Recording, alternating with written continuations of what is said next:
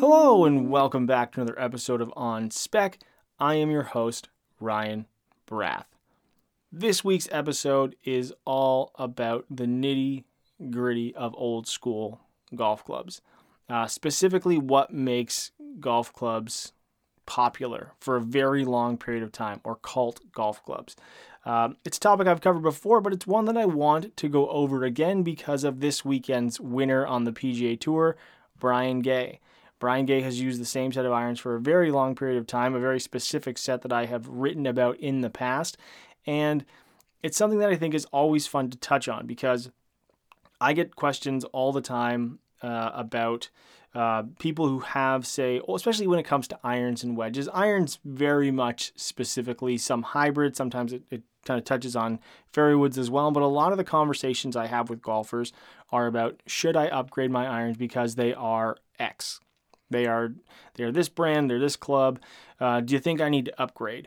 Or, I've had my clubs for this period of time and, is there something that I'm losing out on? And a lot of times it depends on the style of golf club that they are. It depends on where the golfer is in their ability. Have it be either having a handicap that's going down or one that's potentially going up. We never really want to see that, but it does happen. And so because of that, sometimes it means either getting refit or finding new golf clubs. But in a lot of times, and in a lot of cases, if someone is looking strictly for a certain or a particular type of performance out of their golf club, I don't recommend changing irons that often unless there's a very specific reason for it. And speaking to Brian Gay's point, he happened to be playing this week Srixon Z745s. Now that iron came out, I think we're looking at close to seven years ago now, potentially 8 years ago. And when you think about how old that is when it comes to golf clubs on the PGA Tour, and he's not the only one using older model irons, which is again something that I've just touched on. Daniel Berger is using a set of MC irons from TaylorMade. I think those are getting close to 10 years old now. Actually, if I think of the model numbering properly, I'm pretty sure that Brian Gay's are around 6 to 7 years old because the 45 was for 2014. So that's just something to keep note of. And it comes down to, again, what makes these golf clubs stick around in players' bags. And like I said, when I did the question and answer, remember, you can always follow along the question and answers on Fridays on Instagram at RDSBrath. You can also follow me along, same handle on Twitter as well. And then the show, we have a page for the show as well that is On Spec WRX on Instagram. So, again, I do these question and answers, and I'm always trying to figure out ways that I can incorporate what's going on in golf with the PGA Tour and just equipment in general, have it be releases or something like that, with what I'm talking about. And again, with Brian Gay's win, I want to specifically touch on the Z745s from Srixon, as well as touching on some other golf clubs that I may have mentioned before and some others that I haven't, because I am a devout collector of older golf clubs and even this week on golfwx.com, you can find an article that I wrote about the best drivers under $100. And this feeds into the idea of, look, we get it. I am totally understanding when people talk about golf equipment being expensive. It is. But if you are only looking at it through the lens of someone who is buying new, then yes, of course it's going to be expensive. Let me tell you, again, here's the first car analogy of the day. I'm going to tie it all in. I recently saw a commercial, the release, whatever you want to call it, the teaser video of the electric Hummer, the new one, the Hummer EV. What's it got? Like 1,000 horsepower, and it has like all these really, really cool features. And if I was someone who doesn't buy cars very often, and I was to watch that, and I would say, oh, that's like a $100,000 plus vehicle. Say, man, cars are really expensive. But then if I'm also looking for like a really nice old reliable Camry, well then, those are a lot less expensive than the brand new Hummer EV, right? We're talking something that is entirely new. And it's kind of that same way in golf equipment, right? You can find the classics that are going to last you and do a really good job and help you play the game. And then if you're looking for the most fancy and the coolest, it's got all the tech, you can find that as well. When it comes to, now what am I talking? Am I talking about cars? Am I talking about golf clubs? Who knows? But as far as golf equipment goes, yes, it is expensive. We write about the new stuff because that's, it's like anything else. It's because it's cool. There's new stuff going on in it. We're curious to find out how it works, why it works, what boundaries of manufacturing OEMs are pushing as far as being able to create new products, create something that is more forgiving. And now too, one of the other things that always comes up is the idea, it's funny now because I would think back like almost 15 years ago when I was someone who was like just starting out and like really getting into golf equipment, like really like not so much the getting into golf. That had happened a long time before 15 years ago. But getting into equipment and getting into the nitty gritty and the wormholes of internet forums and talking to other golfers and all these other things. And you kept hearing it every time. Oh, well, yeah, they've maxed out drivers. Like the R500 series was maxed out, had the COR. I mean, originally they had made those drivers were illegal. You can still kind of find them if they don't have the grooves on the face. There you go, if you're looking for something. And the R&A and the USGA had to come together and say, okay, look, this is what we're going to make the COR limit, and this is what we're going to do. And I mean, even Tiger Woods was testing when he was with Nike. He was testing, I think, an old 510. And then they said, of course, it's illegal. Of course, when Nike tested it, it was not conforming. And because at the time, everyone was talking about non-conforming equipment, as well as Phil had his famous, Tiger plays inferior equipment. That's why, for us, we have an advantage. And of course, they're plugging they're plugging their own sponsors. They're doing all kinds of stuff, right? Phil's being Phil, being a showman, talking trash, doing all that stuff. But in reality, there was a lot going on as far as this evolution of equipment that was happening. And people kept saying every time a new driver came out, it's like, yeah, but how can it really go that much further? Because it's, they're maxed out. They're maxed out. They're maxed out. Well, yes, we've been saying that for 10 years, but I can tell you as someone who has purchased golf equipment and gone out and tested old stuff and put it on launch monitors, and if you are maxed out with an older piece of equipment, you know what? It's going to be pretty hard over the last 5 years to really beat it, truly beat it. I'm talking the 20-yard difference that people talk about. But what we're looking at when it comes to new clubs is the narrowing of the standard deviation from a good to a bad shot. And that's what we're seeing. And we see it with drivers, we see it in fairway woods, we see it in iron ball speed, we see it across the board, across equipment. And that's what you get, is you're getting consistency with newer golf clubs. And when it comes down to irons, getting back to the subject at hand, and the 745s, forged cavity back is only going to produce so much ball speed based on the center of gravity, the sole design, the loft on it, and the player dynamics. And if you have a set of irons that performs really well, there's not a lot of reason to upgrade. And Brian Gay is that perfect example. And if we're going to go, let's go down the rabbit hole of the 745 and Srixon irons, because this is something that I think is fun to talk about. We've seen prototypes on tour for a little while now. There's probably something coming down the pipeline. I think they were potentially released in Europe. I'm not sure, either way. But they've kind of done this because of what's going on in the world with COVID and supply chains and all these different things. Companies have done these staggered releases. So we're starting to get some information, but I don't have enough information to really share anything on that. But we do know that they're out on tour and they are prototypes. And we've seen some pretty quick upkeep or uptick of acceptance of this new stuff. But one of the irons that continues to stick around with staff players and non-staff players, someone like Brian Gay, are these 745s. And what makes them so great? We have to look at the entire design, right? But we also have to look at the evolution of Srixon irons, because I'm someone who's followed a lot of their clubs for a long time. And at this point, what I'm probably going to do is be ruining my own opportunity to be buying used stuff, because now I'm going to see this bump of eBay prices because people are going to go start looking more, and you're going to see more bids and anything like that. I always think that's going to happen. I know it never does, but anyways. So first ones we have are I think they were 306. And so there was a 300 iron, there was a 506. Then there was the 701, and there was a tour and there was a standard version of that. And that was before, and that was the ZTX. So that was like, technically that was the first Z series iron before the 745 came out, and then the 545 and the 945, all ridiculously good golf clubs.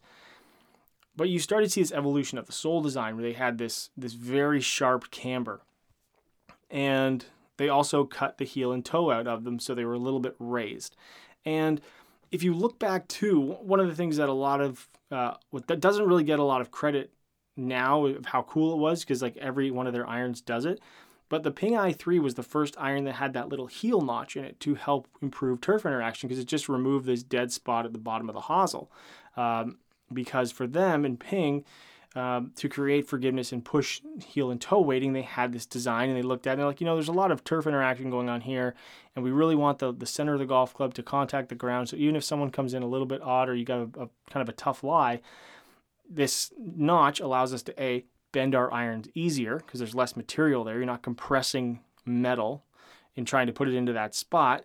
So it makes it easier for them to adjust, which probably from the production side as well probably helps so you're not breaking golf clubs. Or if you've ever seen someone bend a Ping golf club like from the factory, it's actually very cool. It involves a very heavy mallet and a vise, which I highly recommend watching, trying to find something online like that, because it is very neat. It's a very unique process that they use. But anyways, so the Srixon iron, they did this with with the 5, I think it was the 506, then the 701 had it as well, and then the ZTX, it had it too, so they started to cut it out, but then it got to the 745, and they kind of merged the design philosophies of some Japanese golf clubs as well with more North American styling. If you've ever looked at older Japanese irons, it comes down to, there's a very distinct toe shape with them. It's like a lower rounded toe that is very common. And then you also see a higher heel on them. And there was kind of this meddling of the two for a long period of time. There's some that were a little bit more rounded. You even see this in I think it's the S. There's like a 100 series blade from Srixon that's like a lot older now. And they kind of had that same more rounded shape. But when it comes to irons like say from McGregor, or you looked at some of the old Hogan stuff, it was much sharper. And I don't know if that's because of turf conditions or just like what people were used to looking at, or why it was. Maybe it was just the designers over there, where a lot of their brands originated from, just like America had like Ben Hogan as a brand, or Titleist, or Clubcraft, or again, McGregor's another example. Ping is not as old as some of the other ones, especially when you think of something like Hogan. But along the lines, the whole time was there were these two competing styles, these ideas of styles. And then everything kind of came together. For originally it was the ZTX, and it had some of that heel-toe tungsten weighting. It had some of that, the VT sole, which is that very sharp camber right in the middle of the sole. And then the 745 came out. And with it also came Cleveland kind of leaving the iron market behind. They had the 588 Precision Forge, which, by the way, are fantastic irons. There's the cavity back, and then there was also the blade. They came out. Cleveland was kind of in this like weird spot where they still had some irons, and they had they also had some game improvement stuff. Remember the CG Red and CG Yellow? Yeah, go back and look for some of that stuff, because the red was actually a really nice set of irons. But again, it was one of those things where their branding and messaging didn't really mesh up with everything else that they did along the lines of their drivers, and it was just like they didn't click with consumers. And I remember that because I was working and people were kind of like, what's the difference between this and this? And the color didn't really match up, right? And we don't see that anymore from companies, because I feel like there was a lot of, at the time, companies trying to figure this stuff out. So back to the 745. They had completely Cleveland had not done any forged irons in a long time. I think it was maybe a couple of years. A lot of their staffers had converted to Srixon. They still play Cleveland wedges. It became more like a short game company, as well as a more game improvement style of golf clubs when you think of their irons and their fairway and their driver, and also at a slightly lower cost point as well. You have to factor that in. And then they hit with these golf clubs. And almost all of their staffers switched to these 745s or combo with 545. Some use the 945 blade, which at one point were just a prototype, and then they eventually released. And it was this perfect merging of what I would call more American style. So you had the sharper top line. It was a lot more compact. It had this very square toe, extremely aggressive VT sole, and it had the tungsten in the toe. And it was also slightly shorter heel toe blade length, but because of the mass properties of the club head, it was quite forgiving. And the other thing too, which I don't think a lot of people think about when it comes to more of the player style golf club, is the lofts, right? And we've seen it now, 6 years later with Titleist and the T100S. Knowing players that have speed, go look at the lofts of Bryson DeChambeau's irons. They're insanely strong, and part of that is to hit his loft windows because of the CG of his golf clubs and his one length and all these other things. Not a rabbit hole I'm going down right now. But if you look at the lofts specifically, they're very strong because he has so much speed that he creates a lot of spin, and that helps reduce the spin. So for the Srixon, you had this iron that was forged, looked fantastic, had slightly stronger loft for a player's forged cavity back, had a sole that was also very conducive to bending. Because if you have a club that has a lot of camber, or not a lot of camber, so it's very flat from front to back, as you adjust the bounce, or adjust the loft for tweaking, well, then you're going to, something that has less camber is going to, inadvertently affect that a lot more than something that has a lot more camber. And so with this iron and with the 45 series, 945, 745, and 545, you had this iron that was very easily bendable. You could combo them and do all this stuff. The sole worked really well, and it was fast. And the reason it was fast is partially because of it was center of gravity. The sole was really good through the turf, and the loft was a little bit stronger. And because of all these things working together, you had an iron that had extremely quick upkeep or pickup on the PGA Tour, as well as a lot of better players. I've said this before. When I worked at a custom shop, we sold more of those than almost any other player's iron the year it came out, and really hit. Partially, again, because you had a lot of players using it. Srixon was like, and they still make freaking great irons, right? But it was their first push in North America. They looked different. They looked like really sharp because of their angles. It was just something about them. And because of all these little design characteristics put together, they just worked. But what makes them stick in people's bags? And this is the important thing. And this applies to a lot of other golf clubs, which I'm going to touch on now. And I wanted to get to this point because there's a lot of golf clubs that get to this point where, everything comes together and it just works. But then the next one comes out and people are like, okay, well, that was really good. They just improved on it. Well, okay, it just kind of goes into the ether. It's like, yeah, it was really good, but, something, just whatever. So what makes something stick around?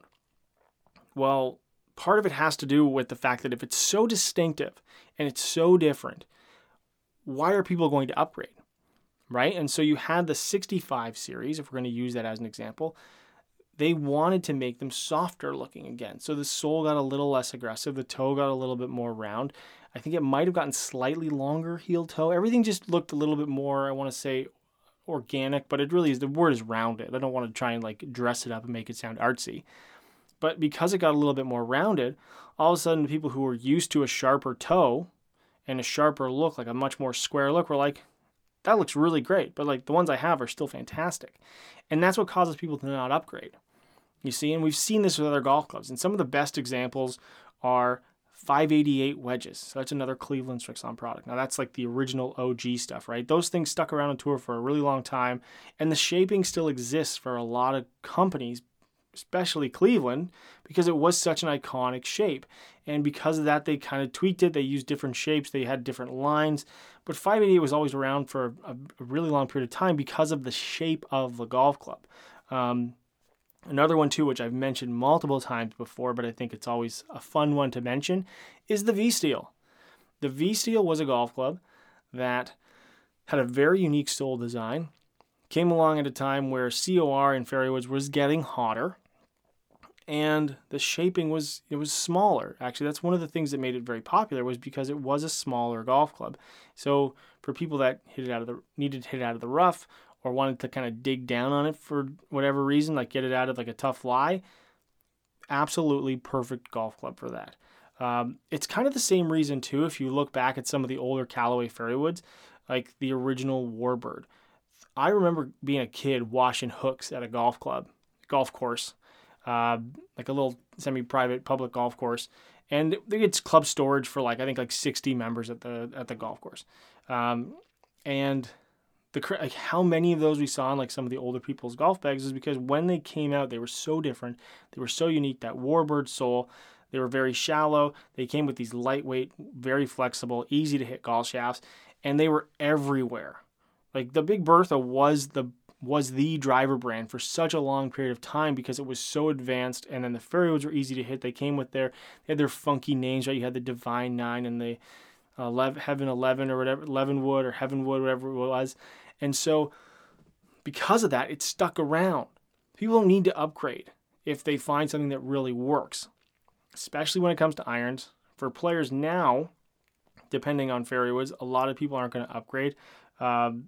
There's I'm blanking on the name right now. There's another player on tour who's got an old Nike fairway. He won't change it because, especially too, when we talk about fairways, and this is one of the things that I like to talk about when people come or ask about fitting, is that, what is your fairway designed to do? Are you trying to mash it as far off the tee as possible, or is it a club where you're trying to hit a certain spot or hit a certain distance?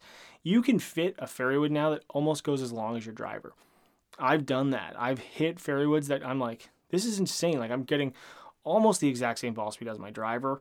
It launched a little lower, it spins a little more just because of everything else that's going on. But by the time it rolls out, it's not very far behind my driver. But if I start looking at launch or descent angle and what I want to use it for, which is generally approaching longer holes to try and stop it closer, I'm looking at it going, I don't really need it to do that. And I think that's why we see players like Dustin Johnson or other he's a perfect, he's one example, but there's a lot of players on tour. They're like, I don't use a 3-wood that often. I generally carry, a lot of them either carry a 4-wood or a 5-wood or a 7-wood because they go so far because that's what they're designed to do. They're designed to help more average players pick up extra ball speed because, who wants to hit a shorter 3-wood? Nobody does. But when it comes to gapping and doing it properly, that's why people stick with clubs for a long period of time. And the V-Steel is another example. And if you hit those distances, especially too in the higher lofted fairway woods too, right? You have to think about the gapping around it, because if you have a golf club like a 5-wood and that you have a swing speed, your swing speed hasn't changed, you hit the trajectory, it lands where you want it to go, why are you going to change that golf club out? You shouldn't.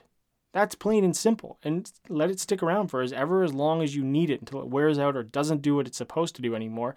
And that's when it's time to upgrade. And again, a fairway wood, 3-wood specifically, for certain players, they want off the tee. Some players want it as more of an approach club.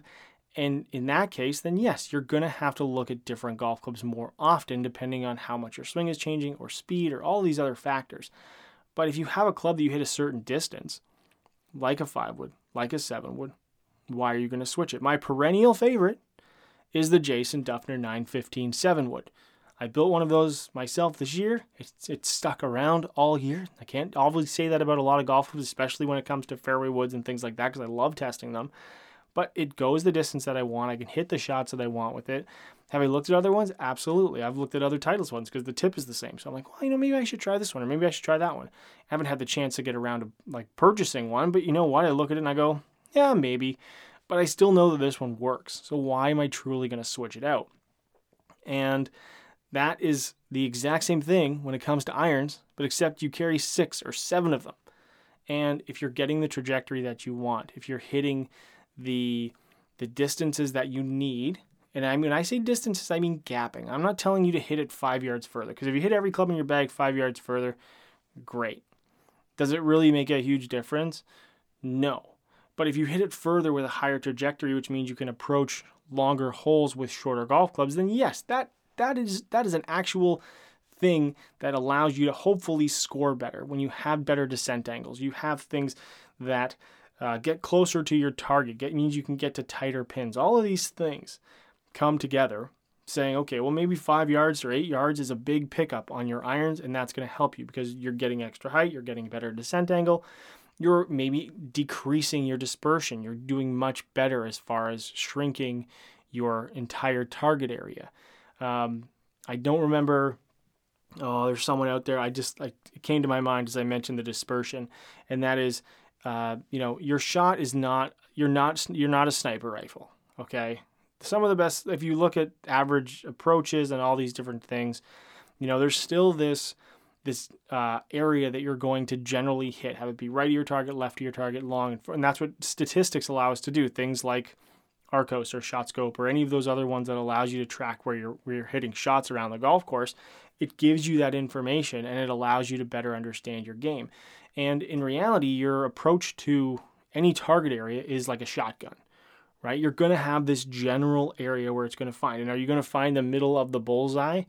Yeah, you're going to find it occasionally, but you have to think of how much that spray really is, which is your dispersion, and being able to understand like where you're going to miss it. If you can shrink that spray down, it's never going to be a sniper rifle. Pros don't hit sniper rifle. They don't hit shots that land the exact same target. It may look like that on TV on Sunday afternoon, but you're watching the best players in the world come down the stretch, playing their best golf on a golf course, and that's why people kind of associate with that. But in reality, again, you're looking at this much larger dispersion. So if you're able to shrink that with any golf club and like gain distance, that's a reason to upgrade. But when we're talking about the best players in the world, and this is where these cult classic golf clubs kind of come from, because they stick around in players' bags, and then it kind of feeds down that, I don't want to call it pyramid of influence, because I don't think that, I don't think Brian Gay has a huge influence on, a 3 handicap who has his irons for a long period of time. The reason a 3 handicap has his irons for a long period of time is because he likes those irons, right? They're not going to switch if they don't have to, because again, they do all the things they're supposed to do.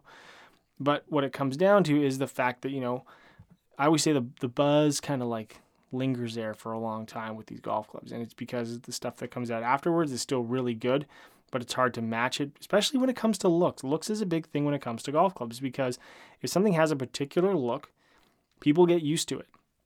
And they kind of like, oh, I don't really need to upgrade. Now, sometimes players will use a golf club that performs really well, but it doesn't look great. And then, of course, they're going to go, well, this is definitely a reason to upgrade. And you see that as well. We see that a lot. I'm not saying that the TS drivers were really bad, because they're not. They were really good. But if you look at the new TSi3 versus the TS3, there's these little tweaks and kind of things that designers and engineers did to make it better. It has more of that traditional pear shape that the other ones had. And because of the face technology, they can do that and not sacrifice MOI, which what the other ones were designed to do because of their shaping.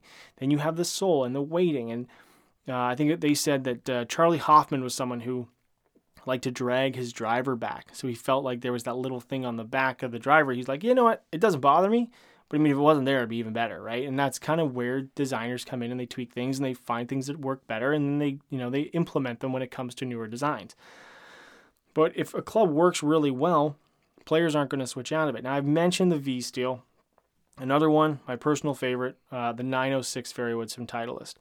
Those things were, I think Rory had them for a very long period of time. I think those were like some of the last clubs that when he went from Titleist to Nike, that came out of his bag, because Nike fairways for a long period of time had like a chunkier hosel, and they weren't bad. They were actually really good. And there was like the Dymo stuff. I really liked those fairways, by the way.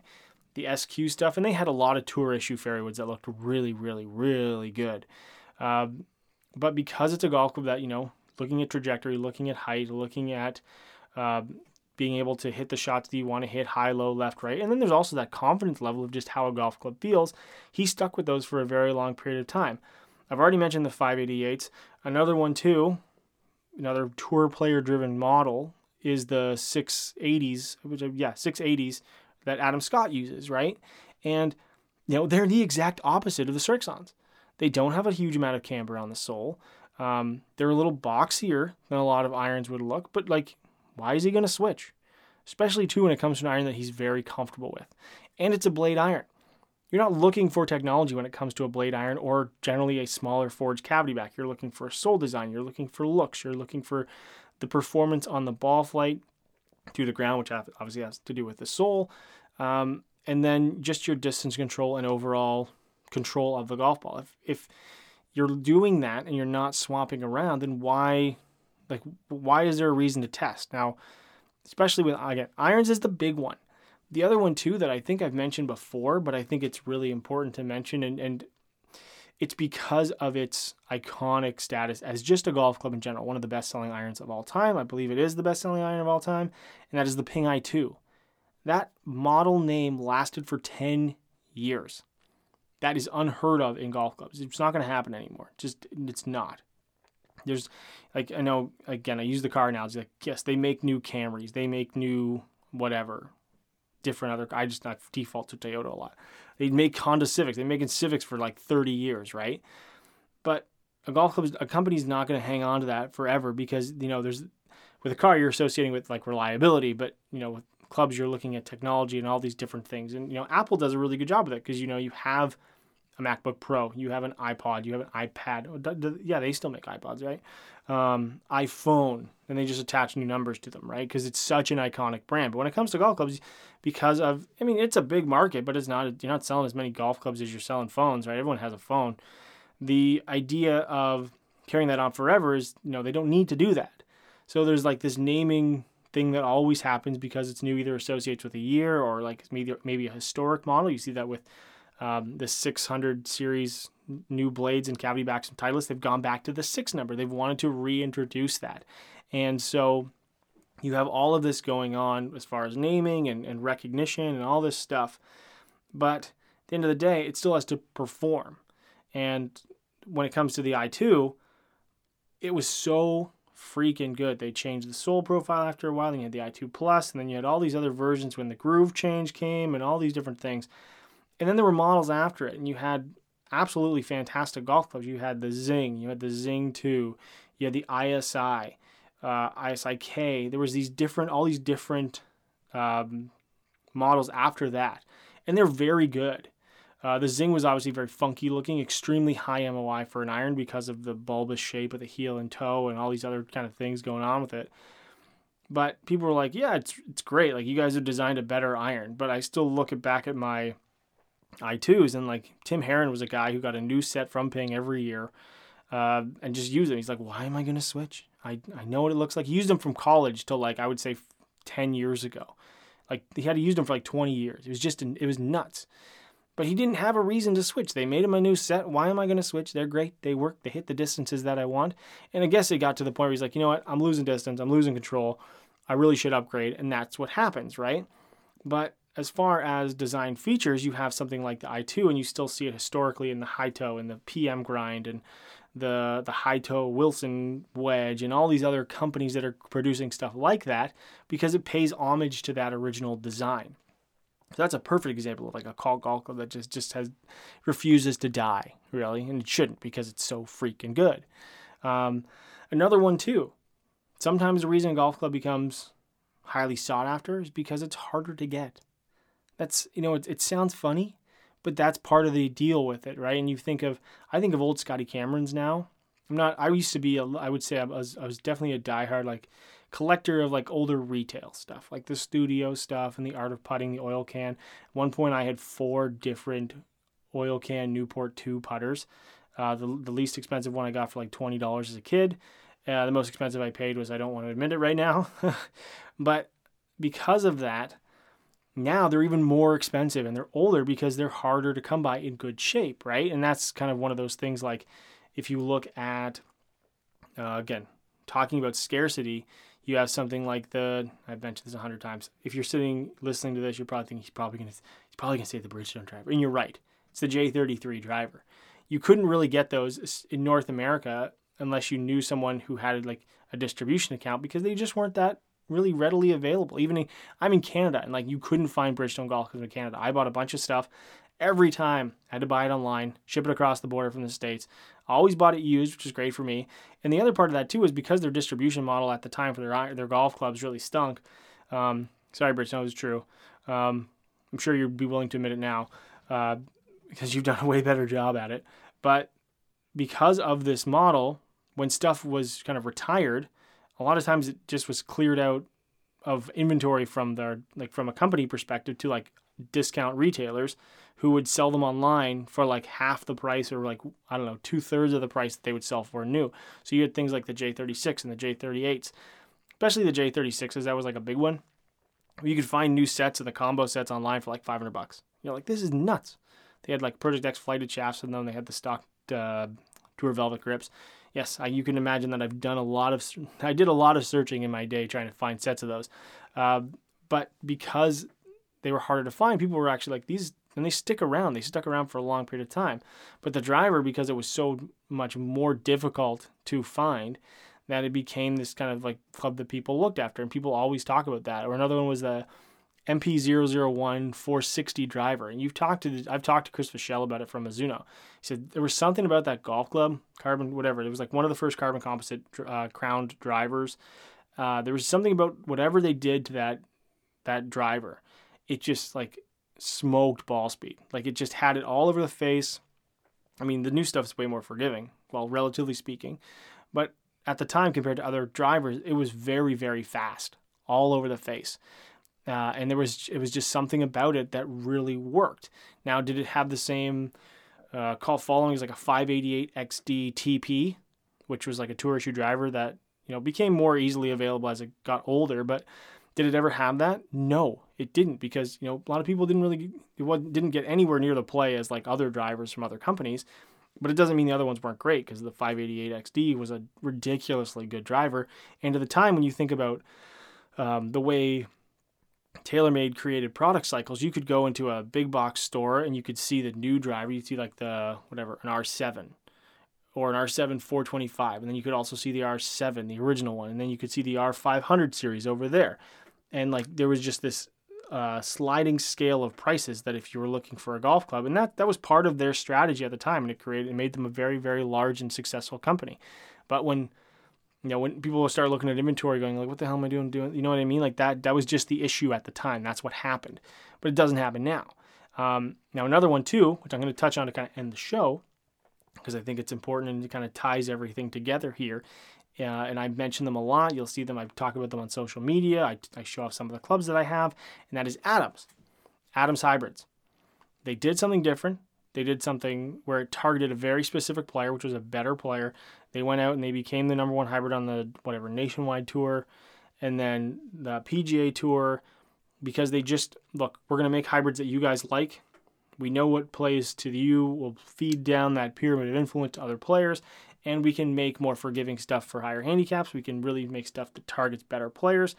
And because of this design philosophy, I know, look at that. I didn't mean to tie that in, but this is actually, I'm just going to give myself a little applause for this, because I don't write these things down. I just put them all together.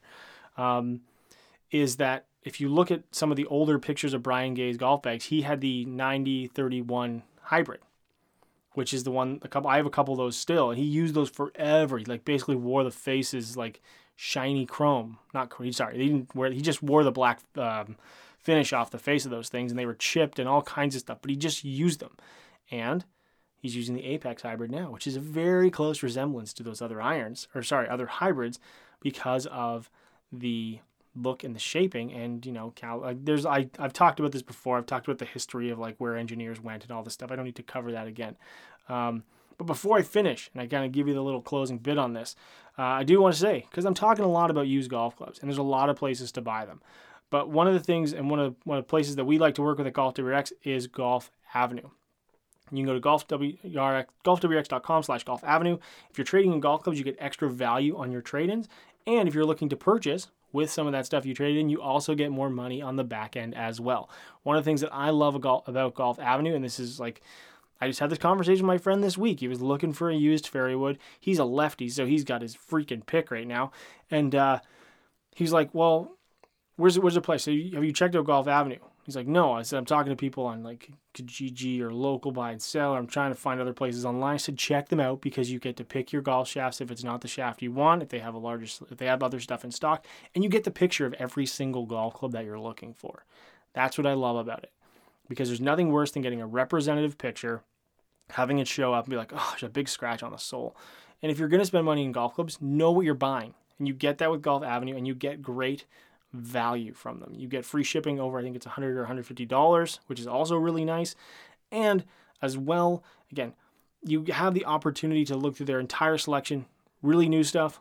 You can find some old classics, which is what I like. I always talk about that too, stuff that I like to look for. And that's what I like to talk about on the show here, because for everybody that's looking for value, it's a great place to go. And remember, that's golfwrx.com/golf avenue to get all the details on trade-in and purchasing and getting our deal on our side. And that's golfavenue.ca, where you can just, browse their site. So getting back to Brian Gay's golf bag, which is what I'm trying to, wrap it all up here, right?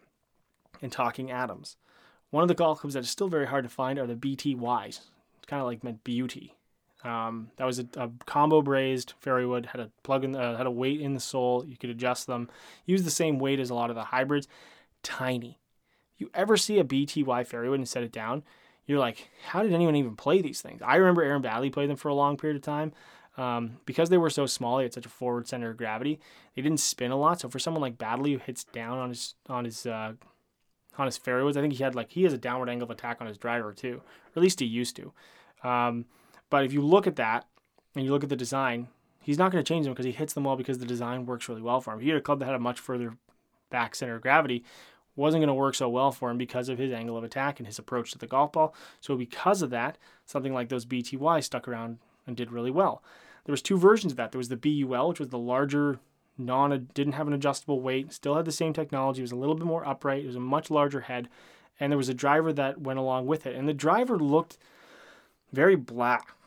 There was no adjustable weighting. It was just this big 460, somewhat medium face height driver, but they went like stink. They were actually really good drivers. They put a terrible, crappy stock shaft in it, which I think was part of the problem. But overall, the driver itself was actually very good. But the BTY, there was a BTY 430 driver, which was, 430 driver. And then the BTY Fairway, which came in a 3 plus, a 3, a 4, a 5, and I think there might have even been a 7 wood. But I think the 7 might have only came in the BUL. I'm not quite sure, because it was designed to be a better player, higher swing speed club. They came with was it the Grafaloy Pro Light Red, which is a lower launch, good shaft for a lot of people with an aggressive tempo. And you had this real winner there. And for players that played them, and a lot of older Adams Fairwaywoods, they just flat out worked. Someone asked me this week on my questions, and remember, you can follow along on Instagram, RDS Brath, same handle on Twitter as well. And you can also follow the show along at OnSpecWRX. I will be doing another question and answer this week, so stay tuned. Get your questions in. I only have so much, not that I have so much time, but I can only answer so many questions because of some of the detail that I want to get into with some of them. Maybe I'm going to start answering them with some video just because it makes it a little easier to understand some of the things I'm trying to talk about. And then Instagram only gives us so many, so many things, little whatever stories to use within a certain time period. So, you got to get them in quick so I can make sure that I have a chance to answer them. And that's RDS Brath on Instagram, Twitter, and OnSpecWRX. So anyways, but one of the questions someone asked me was, what's like your all-time favorite fairway wood? And one of the ones that I absolutely loved was the F11 Titanium. It was this blue club, had slots in the top and the bottom, and I had a strong 3-wood that when I digitally lofted it was closer to like 12 degrees instead of the 13.5 or 13 that it was supposed to be, and it was a rocket. I used that thing for like almost 3 years, which again, not something that is very common with myself. And the only reason I upgraded was to the SLDR 3-wood, which is the 3 plus or tour spoon, whatever it's called. And that's another fairway we could talk about for a long period of time. But when it comes to cult golf clubs, listen, because I get a lot of questions about fitting, if you have a club that works very well and you really like it, there's really no reason to change it. I just want to put it out there. Find something to spend your golf money on. Have it be around at a golf course you haven't played before, you've always been really excited to do it, or maybe it's shoes or a golf bag. Get your clubs re-gripped. That's another thing. And season is ending now, so if you have a chance to, get them re-gripped and get them ready for either some practice over the winter, or maybe wear them out now and then get them ready for spring, or go through a gapping session. Make sure everything is where it's supposed to be, and that can lead to a fitting. It's another way to spend money more efficiently when it comes to buying golf clubs, because if you've got, some of these golf clubs and the grooves are still on them, then keep using them. But if you are finding there's difficulty, or you're not getting the distance, or you're not getting the gapping properly, or you're just not finding that you hit the trajectories to stop it on greens as much, now it's time to start looking at something new. But when you are online, if you happen to see these older models that, seem to be going for higher prices and other stuff, it's because a lot of times they're maybe highly revered and people really like them and they want to hold on to them. And if you got one of these golf clubs, hold on to it too, because you don't want to get rid of something and then, want it back. And then I've done that way too many times. I bought and sold way too many of the same golf clubs over and over again. I swore myself I'm not going to do it again. And I'm really fingers crossed I'm not going to do it, hopefully. And that's what this week's show was about. It's about making sure, well, first of all, it's about talking cult golf clubs and it's talking about really cool stuff. Congratulations to Brian Gay. Congratulations to Srixon Cleveland for making, irons that have stood the test of time as far as putting in players' golf clubs or players putting them in their bags. I know they've got some pretty cool, exciting stuff coming out, which we don't really have, again, all the details yet, but we're going to be able to share them when we can. And then with all of that, if you have stuff that you like, stick with it. If you're struggling, go see a fitter. Or, you can ask again on the Instagram questions, Instagram stories. Always happy to help with that too. But see a fitter. These people are knowledgeable. They're there to help you play better golf. Go in with an open mind. And, at the end of the day, maybe you're going to leave with the confidence that your clubs are already great. Maybe you need a little tweak. You need some regrips and you're set to go. Or maybe you come out with the understanding that, to play some better golf and to tighten your dispersion and get better and be able to do the things that you want to do with your golf game, maybe that will require some new golf clubs. But either way, whatever end of that you end on, now you have the knowledge. And that's the most valuable thing you can possibly have when it comes to your golf game and your equipment. So I hope you enjoyed the show this week. I'm Ryan Brath, and as always, thanks for listening.